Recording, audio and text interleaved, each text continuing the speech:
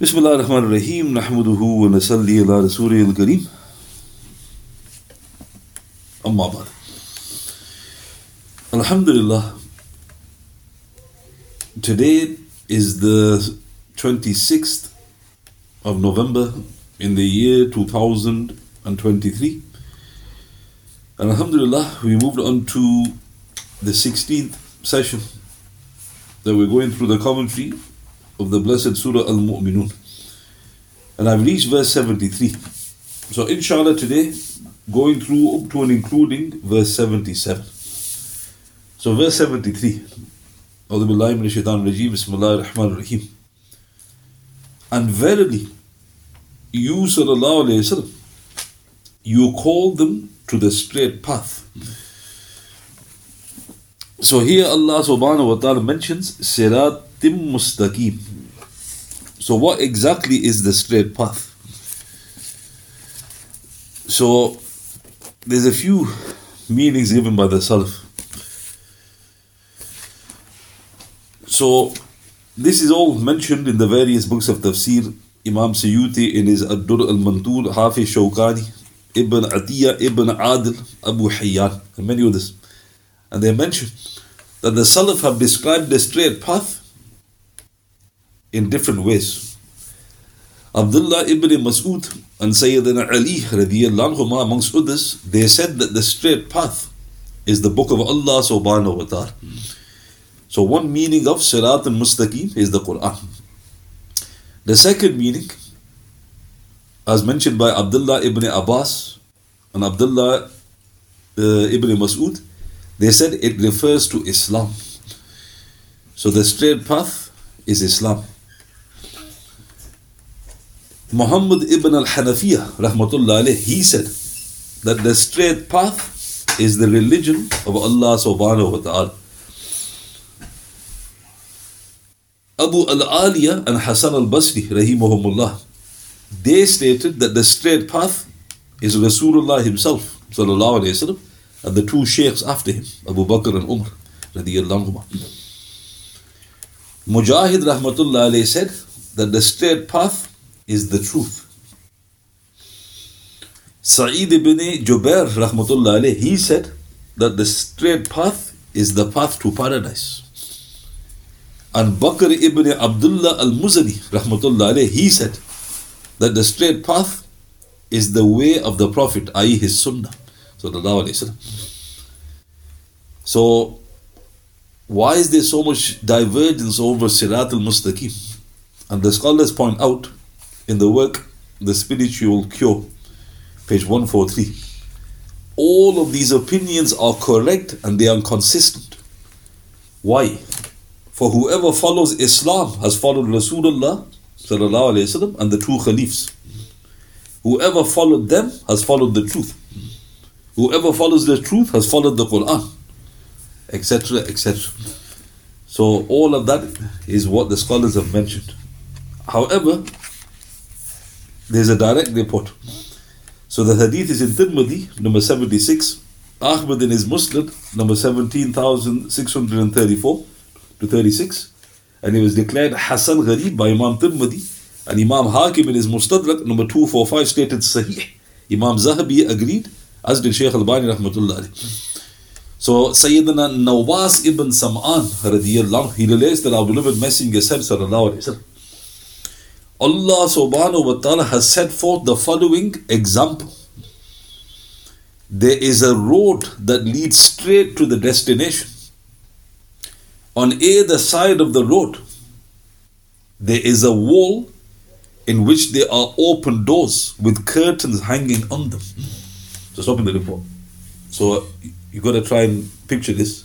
So obviously a straight road, and it's heading towards the destination. And there's, on the side of each road, there's walls. So you look to your right and left, you see walls, and there's open doors, meaning they're not closed, but there's a curtain over the open doors. Then the Prophet ﷺ said, from the remote end of the road, a caller is calling out, proceed straight, do not look to the side. Whenever someone intends to lift a curtain from the door, Another voice calls from above, beware, do not lift the curtain, otherwise you will be tempted inside. So, stopping the report, there's two callers. One is at the end of the road, and he's saying, come, don't look to each side. And then if you intend to just have a look inside the curtain, a voice from the heaven says, don't lift the curtain, otherwise you'll be destroyed. The hadith continues. The Prophet ﷺ himself explained the parable. And he said, the straight path is Islam. So the path that you're on is Islam. The walls on either side are the limits imposed by Allah subhanahu wa ta'ala, meaning you can maneuver between the walls, but you can't maneuver outside the walls. The open doors, which have curtains over them, are the things that are haram. So whatever is haram is behind each of those curtains. The voice which calls from the end of the road is the Quran. And what is the Quran saying? Proceed straight, do not turn aside. And the voice which calls from the above, i.e. when you intend to turn to the haram, is Allah subhanahu wa ta'ala's monitor in the heart of every believer, i.e. the gift that Allah ta'ala gives you. When you know that it is wrong, you think, I shouldn't be doing this. So this is the hadith. How is it related to the verse? Because what did the Prophet ﷺ say? He said, there is a road that leads straight to the destination. The straight path. And what did he himself say is the straight path? Islam. So look how beautiful. Rasulullah didn't just give you the answers, he gave you images. And this is also very important to highlight because you won't forget when you have an image. So even after, inshallah, we finish the session, you'll remember some of that. Right? And this is what the Prophet would do, encouraging the da'is to do this as well, sallallahu alayhi wa sallam. So here, what does Allah subhanahu wa ta'ala say? You, sallallahu alayhi wa sallam, you call them to the straight path. So if a person queries what is the straight path, you can mention whatever, but directly from the Prophet, it seems to indicate it's Islam. Sallallahu alayhi wa sallam. Verse 74. And verily, those who believe not in the hereafter are deviating from that path or that way. So belief in the hereafter is obviously Iman. But there's a very interesting thing which is mentioned by Abdullah ibn Mas'ud. And he said something very pregnant with the Allah. So he said, the hadith is in Hakim in his Mustadrak number 3033, Ibn Abi Hatim number 66. I swear by the one besides whom there is no other God. No one has believed in anything better than believing in the unseen. Subhanallah.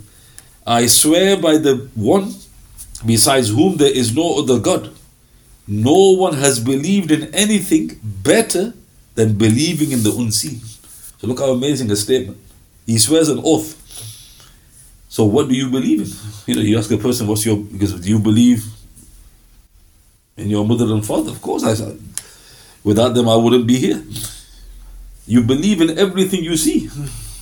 If somebody goes, do you believe in something you can't see? Because how can I believe in that? I haven't seen it.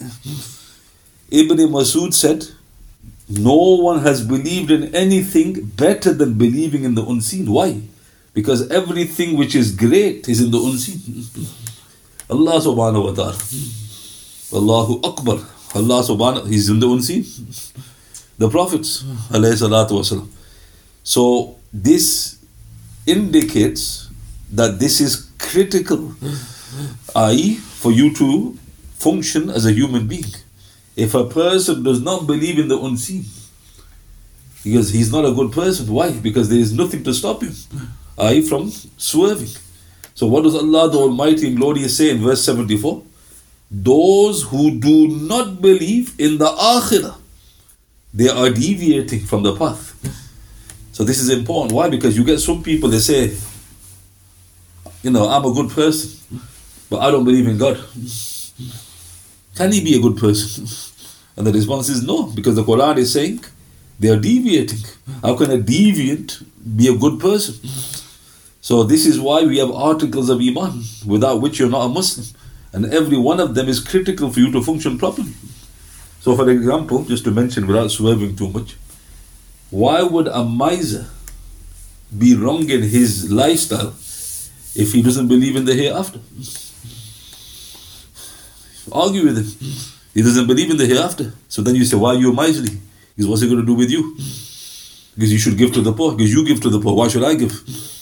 How are you going to argue with him? He doesn't believe in the hereafter. In fact, that now sounds intelligent. So what is causing him to have that mindset? He doesn't believe in the hereafter. He's swerving. He's deviating. So there's the corruption. So Allah Ta'ala is mentioning beautifully, you call to the straight path. Sallallahu Alaihi Wasallam. But those who don't believe in the hereafter, they're swerving. Verse 75. And verse 75 and 6 go together. If we had mercy on them and removed the distress which is on them, they would obstinately persist in their transgression, wandering in distraction to and fro. Verse 76. We inflicted punishment upon them, but they humbled themselves not to their Lord, nor do they submissively entreat him. So now what is this in reference to? So verse 75 and 6 is referring to an incident. Allah Ta'ala is saying, if we had mercy, we removed their distress, they would still persist in their devilish activities. So what is that in reference to? This is a Makkan surah. The famine referred to must be that described by Ibn Kathir as having occurred in the 8th year of the Makkan period, about 4 years before the Hijrah. So in a nutshell, what's happened? Because the surah is Makkan, this thing that Allah Ta'ala is referring to, this punishment, it goes, they won't be humbled by this punishment. It has to be in the Makkan period. So what was the punishment which humbled them? And they should have been humbled, and it was the famine. Now what's shocking about the time period? It was around the 8th year of the Makkan period. Now why is that very interesting? Because from the year 7 to 10 of the Makkan period, they boycotted the Muslims. So who was starving? The Muslims. The Prophet ﷺ, they boycotted them. They were forced to eat leaves and so on and so forth. Allah Ta'ala afflicted them with something. Now what were they afflicted with? So in a hadith, so this is recorded in Nasa'i, Hakim in his Mustadrak 2-394, Bayhaqi, Ibn Jarir, Ibn Abi Hatim, Abdul Razak al-Bidayah, Sahih Hadith. Abdullah ibn Abbas radiyallahu anhu, he said, Abu Sufyan radiyallahu, he came to Rasulullah sallallahu alayhi wasallam and said, Ya Muhammad sallallahu alayhi wasallam, I ask you by Allah subhanahu wa ta'ala and by the ties of kinship between us, we have been reduced to eating camel hair and blood. Upon this, Allah the Almighty revealed verse 76. وَلَقَدْ أَخَذْنَاهُمْ بِالْعَذَابِ فَمَسْتَقَانُوا. We inflicted punishment upon them, but they did not humble themselves. So look how amazing. They were being boycotted, they were being tortured. Look how humiliating it was for them. For Abu Sufyan to think, I have to go to Muhammad sallallahu alayhi wa sallam and what we've done to him. He went to him, imagine. And even though the Prophet would have said, don't you feel ashamed coming to me after what you are inflicting upon us and the believers of the Banu Hashim? He made dua for them. Because he's Rahmatul Alameen. What happened? They still persisted. They didn't even lift the boycott. Allah Ta'ala says, they did not humble themselves. Meaning, look at these, die-hard unbelievers. Ibn Kathir, he added here, the Holy Prophet sallallahu alaihi wasallam, he supplicated against the Quraysh when he could not make any headway, and his dua was, O Allah subhanahu wa ta'ala, help me against them by sending on them 7 years of famine like the 7 years of drought of Yusuf alayhi salatu wasalam. So what happened? The Prophet specifically made this dua. He goes, give them this drought that was given to the time of Yusuf alayhi salatu wasalam, 7 years. So it would have lasted 7 years. Now if it started in the 8th, that means it would have finished 4 years after the Hijrah, if it went the normal way. But because they approached the Prophet sallallahu alaihi wasallam, He made another dua and it ended. Now think about this. How black must your heart be? You've afflicted the Prophet sallallahu alaihi wasallam, and then you're going to him. Well, hang on a minute. If you're going to him, that means you believe he's a prophet. He's afflicted us. So you go to him. Imagine the state of humility you're in, because you say keep ties, you say this and that. You're breaking ties. Couldn't the Prophet have said, "Who's the one talking?" He makes a dua.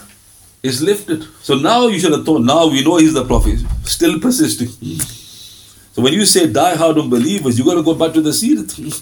You can't get more die-hard than them. And only when they were literally humbled, when Makkah fell, that most of them embraced Islam. And even then some die-hard still persisted with it. So there's lessons we can take from this. So this is the context here, with regards to these verses.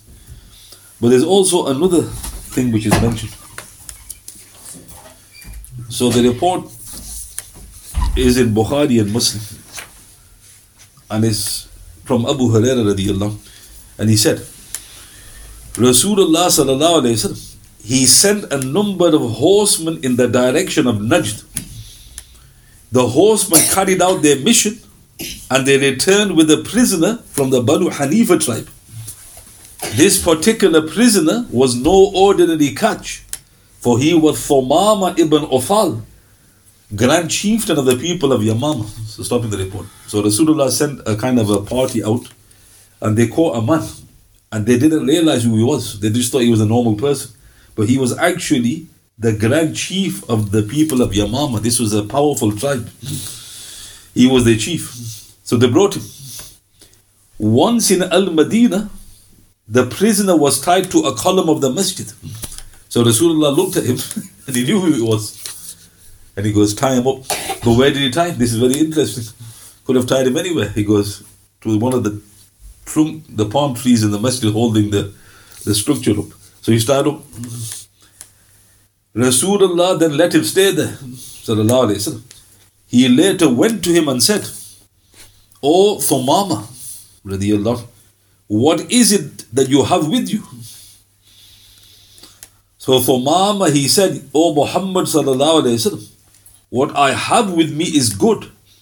If you kill me, you will be killing a man of blood."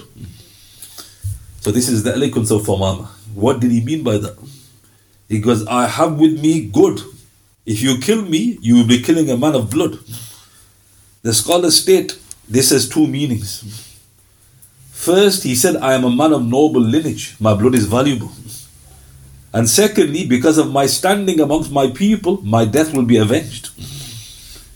And I am a man who has a lot of blood on his hands. So there is no blame upon you if you kill me." So this is the eloquence of the Arabs. They say things and we have to break it down. So he's basically given his complete CV to the Prophet, and he's at the same time saying, "Look, you got options." Then he said, "If you show me kindness, you will be showing kindness to a grateful person. And if you want wealth, all you have to do is ask, you will be given whatever you want." The Prophet smiled and left him. He did not visit the prisoner again for the rest of the day, so he's still tied to the masjid post. The next day, this is the second day, he returned. He asked Thumama the same question. He said, "Oh Thumama, what is it that you have with you?" And he responded exactly the same. Again Rasulullah smiled, he left him. He did not visit him for the rest of the day. On the third day, Rasulullah asked the same question a third time. "What is it that you have with you?" And he responded the same. So how many days has he been in the masjid then? 3 days. Enforced itikaf.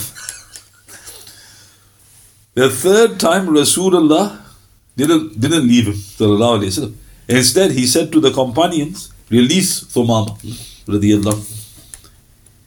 Having been untied, Thumama was now a free man. He could go about freely as he chose. In a move that must have come as a surprise to all the companions, Thumama showed no hesitation in what he wanted to do. He went to a date palm tree that was near the masjid. He took a bath. He re-entered the masjid and he said in a loud voice, "Ashhadu an la ilaha illallah wa ashhadu anna Muhammadan Rasulullah." Sallallahu Alaihi Wasallam. Stop in the report. So he's untied. This is the brilliance of the Prophet Sallallahu Alaihi Wasallam. 3 days in Masjid al-Nabi. What you see? So he's looking, and obviously it's affected him too much. When he's released, now think about this. Did the Prophet say take a bath? How did he know that? This is sunnah. Some say wajib, that when a person embraces Islam, he needs to have a bath. And they look at this report to prove this. Where did he have a bath? Not in the masjid. So that shows he's not a Bedouin. He went to a date palm tree next to the masjid, meaning, privacy. He came back, he took the shahada. Thumama radiyallahu anhu then said, O Muhammad sallallahu alayhi wa sallam, by Allah subhanahu wa ta'ala, throughout the lands, there was no face that was more despised by me than your face. And yet, now your face has become the most beloved of all faces to me. By Allah subhanahu wa ta'ala, there was no religion that was more hated by me than your religion. And yet now your religion has become the most beloved to me of all religions. And by Allah subhanahu wa ta'ala, there was no city that I despised more than your city. And yet now your city is the most beloved of all cities to me. So stop in the report. This is the classic unbeliever. He doesn't know nothing about Islam. So what does he say? I hate the Prophet. I hate Islam. And that city where he came from needs to be erased to the ground. What changed him? Again, the Muslim sleeping. You show them what Islam is. And what happens? Draw drops. We didn't know this is Islam. We thought you went around bombing people. Right? Marrying 6-year-olds. This is what we thought Islam was. Right? So what happened? He responded, he changed everything. He goes, you're the most beloved to me now. Just like the kuffar when they embrace Islam. You hated the Prophet. He goes, no, because I love him too much now. Why? He just wake up and just had, something happy. He heard somebody told him about Islam, the city, and he said all this. Then Thumama said, radiyallahu, verily when your horsemen apprehended me, I was on my way to perform Umrah. So what do you think I should do now? Ya Rasulullah. Think about it. He's chief and he's thinking, I was doing Jahiliyyah Umrah. So what's the situation? The Prophet ﷺ gave him glad tidings and commanded him. He goes, perform your Umrah. When Thumama left, he arrived in Makkah. News had spread already. Look how quickly news spreads. This is 300 miles away. And somebody approached him because have you abandoned your religion? Thumama radiyallahu said, no, by Allah subhanahu wa ta'ala, I have embraced Islam in the company of Rasulullah. And by Allah subhanahu wa ta'ala, not a grain of wheat will come to you from Yamama without Rasulullah's permission. So this shows his brilliance. Thumama knew he's in the lion's mouth. And he knew that these people only understand money. And he said, not a single grain is going to come from Yamama now without permission of the Prophet sallallahu alaihi wasallam. Thumama spoke bluntly. In spite of his answer, the people of Makkah did not raise a finger to harm him. Why? Because they feared him. They had every reason to do so, for he was the chief of a large and powerful tribe. Most of all, they became afraid because of his threat. Makkah did not grow its own food. They relied heavily on food shipments that came from other parts of Arabia, particularly from Yamama. So this is again, even Abu Jahl, Abu Lahab, they couldn't do anything because we take him out, we take ourselves out. Thumama meant what he said. When he returned from his ummah to his native land, he issued a decree. He goes, all foodstuff stops to Makkah. When the shipment stops arriving in Makkah, the leaders of the Quraysh thought that Rasulullah was responsible for the embargo. They go, hang on a minute. He goes, so Mama wouldn't do that without the Muhammad's decree. As such, they wrote a letter to him. And this was the letter.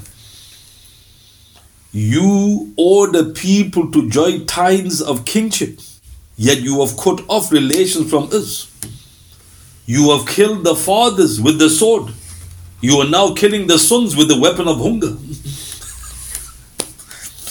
Rasulullah sallallahu alayhi wasallam then wrote a letter to Thumama. He goes, stop the embargo, cease, let the food reach Makkah. This is also in Ibn Hisham in his Sirah 3-317 and Fath al-Bari 8-88. So now, what is all that going to do with these verses? In Al-Isaba, Hafiz ibn Hajar Asqalani, Ibn Manda as well, that Ibn Abbas said, radiyallahu anhu, the story of Thumama's embracing Islam, how he returned to Yamama and blocked the food, was the reason for the revelation of verse 76. So what does it say in verse 76? We indeed seized them with punishment, but they humbled themselves not to their Lord, nor did they invoke with submission to Him. So, stopping the report. I thought it was to do with the famine. So there's two reasons for the revelation of these verses. One was the famine in Makkah in the 8th year or so, and the Prophet made a dua, the famine left. The second was Thumama. So does that mean that this verse was revealed twice? It could have. But it may have just been revealed once, and the Prophet recited it again. So now, why is that shocking? Because either way, why did they not submit? They should have thought a chieftain of the likes of Banu Hanif has embraced Islam. And look at disaster, and now we've, humiliation again. You have to say, look, even though we're killing you, we're sending armies against you, please stop this. And he stopped it again. They still persisted. So Allah is saying, they won't submit. I'm giving them warnings. They're not submitting. Now, Thumama. In Al-Isaba 1-203, Thumama enjoyed great success in his efforts to spread Islam amongst his people. But upon the passing of Rasulullah sallallahu alayhi wasallam, the inhabitants of Yamama apostatized. Why? Because of Musaylima. Musaylima was from there as well. Thumama was greatly saddened by the sudden evil, but he was in the minority now. He was unable to effect any significant change. Yet in spite of the danger, Thumama remained steadfast. He gathered the people who followed him, led them away from Yamama. He joined Al-Ala ibn al-Hadrami radiyallahu and fought against the apostates of Bahrain. So he joined the apostasy wars. So note, Thumama radiyallahu, his life was another amazing life of the companions of the Prophet sallallahu alaihi wasallam. So Allah Ta'ala revealed it here. So now, look how beautiful. Verse 73. You call them to the straight path. Sallallahu alaihi wasallam. Verse 74. Those who don't believe in the hereafter, they're swerving. Then Allah Ta'ala gives you an example. He goes, the Quraysh. He goes, look at them. Look what they're doing to you, my beloved. Look what you're doing in turn. And they're still transgressing, being distracted, refusing to submit to Allah subhanahu wa ta'ala. Verse 77. Until we open on them a gate leading to a severe punishment, then lo, they will be plunged in despair therein. So now it's very important to highlight the word gate. So Allah Ta'ala has now threatened the Quraysh. We're going to open for them a gate leading to adhab and shadid, a severe punishment. They're going to be plunged into despair. So now what's interesting, if you go back just 13 verses, verse 64, what does Allah subhanahu wa ta'ala say? Until when we seize in punishment those of them who receive the good things of this world, behold, they will groan in supplication. So Allah Ta'ala is saying, I'm going to give them the good of the world, and then I'm going to take them out. And then they're going to groan in supplication, meaning they refuse to do it. I'm going to put them on their knees, but it's going to be too late. So now why does Allah Ta'ala refer to a gate? Hatta idha fatahna alihim bab, until we open on them a gate.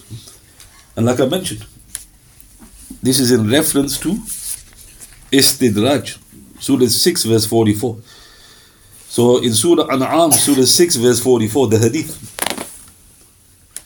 The hadith is in Imam Ahmad's Musnad number 17,313, Bayhaqi Tabarani 17-283, Ibn Jarir in his tafsir number 13,272. Hafiz Zahabi in his Qaba'il Mishqat. Uqba ibn Amr radiyallahu, he relates that our beloved Messenger said, sallallahu alayhi wasallam, when you see Allah subhanahu wa ta'ala giving a servant whatever of the dunya he wants, despite his disobedience, then know that this is istidraj.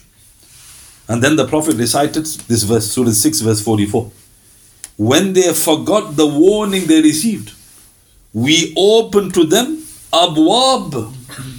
We open to them the gates of good things, until in the midst of the enjoyment of our gifts, we call them to account. Lo, they were then plunged into despair. Subhanallah. So what did the Prophet ﷺ say? If a person refuses to submit after they're given enough, Allah Ta'ala then He gives them rope to hang themselves. He gives them everything. And then they go into deluded state. We're the chosen ones. We are the special ones. Allah Ta'ala goes, yes, you are the special ones for hell. And then when the moment they least expect, He takes them. And this is istidraj. Now what word does Allah Ta'ala use in this verse? We open to them the gates. He uses the same word. But that gate isn't a good gate. And also Hasan al-Basri, he said in Ibn Abi Hatim, Ibn Kathir, Ad-Dul al-Mantur, whoever Allah Ta'ala gives provision and he does not think he is being tested by Allah subhanahu wa ta'ala, he has no wisdom. And whoever has little provision and thinks Allah Ta'ala will not look after him, he has no wisdom. He then recited this verse. Then he added, by the Lord of the Kaaba, Allah Ta'ala deceived these people when He gave them what they wished, and then they were punished. So here Hasan al-Basri added something. Rahmatullah alayhi. He said, if Allah Ta'ala gives you rizq and you don't realize you're being tested, you're also a fool.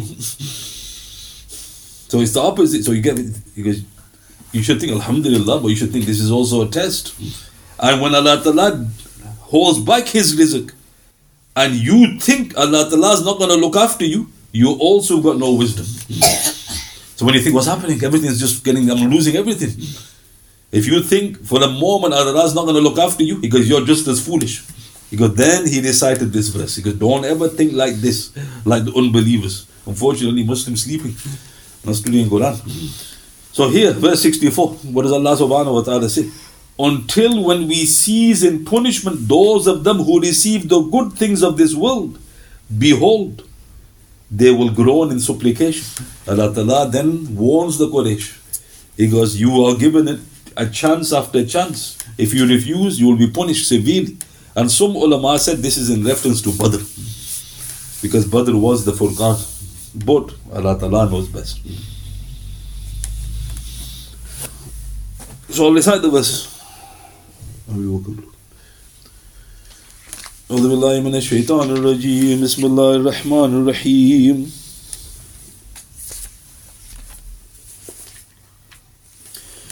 وإنك لتدعوهم إلى صراط مستقيم وإن الذين لا يؤمنون بالآخرة عن الصراط لناكبون ولو رحمناهم وكشفنا ما بهم من ضر للجوا في طغيانهم يعمهون ولقد أخذناهم بالعذاب فما استكانوا لربهم وما يتضرعون حتى إذا فتحنا عليهم بابا ذا عذاب شديد إذا هم فيه مبلسون.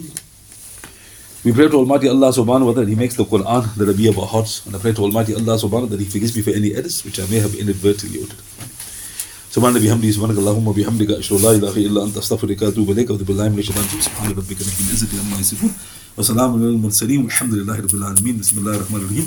Wal 'asr innal insana lafi khusr alladhina amanu wa amilus solihat wa tawassaw bil haqq wa tawassaw bis sabr. Sadaqallahu al-azim.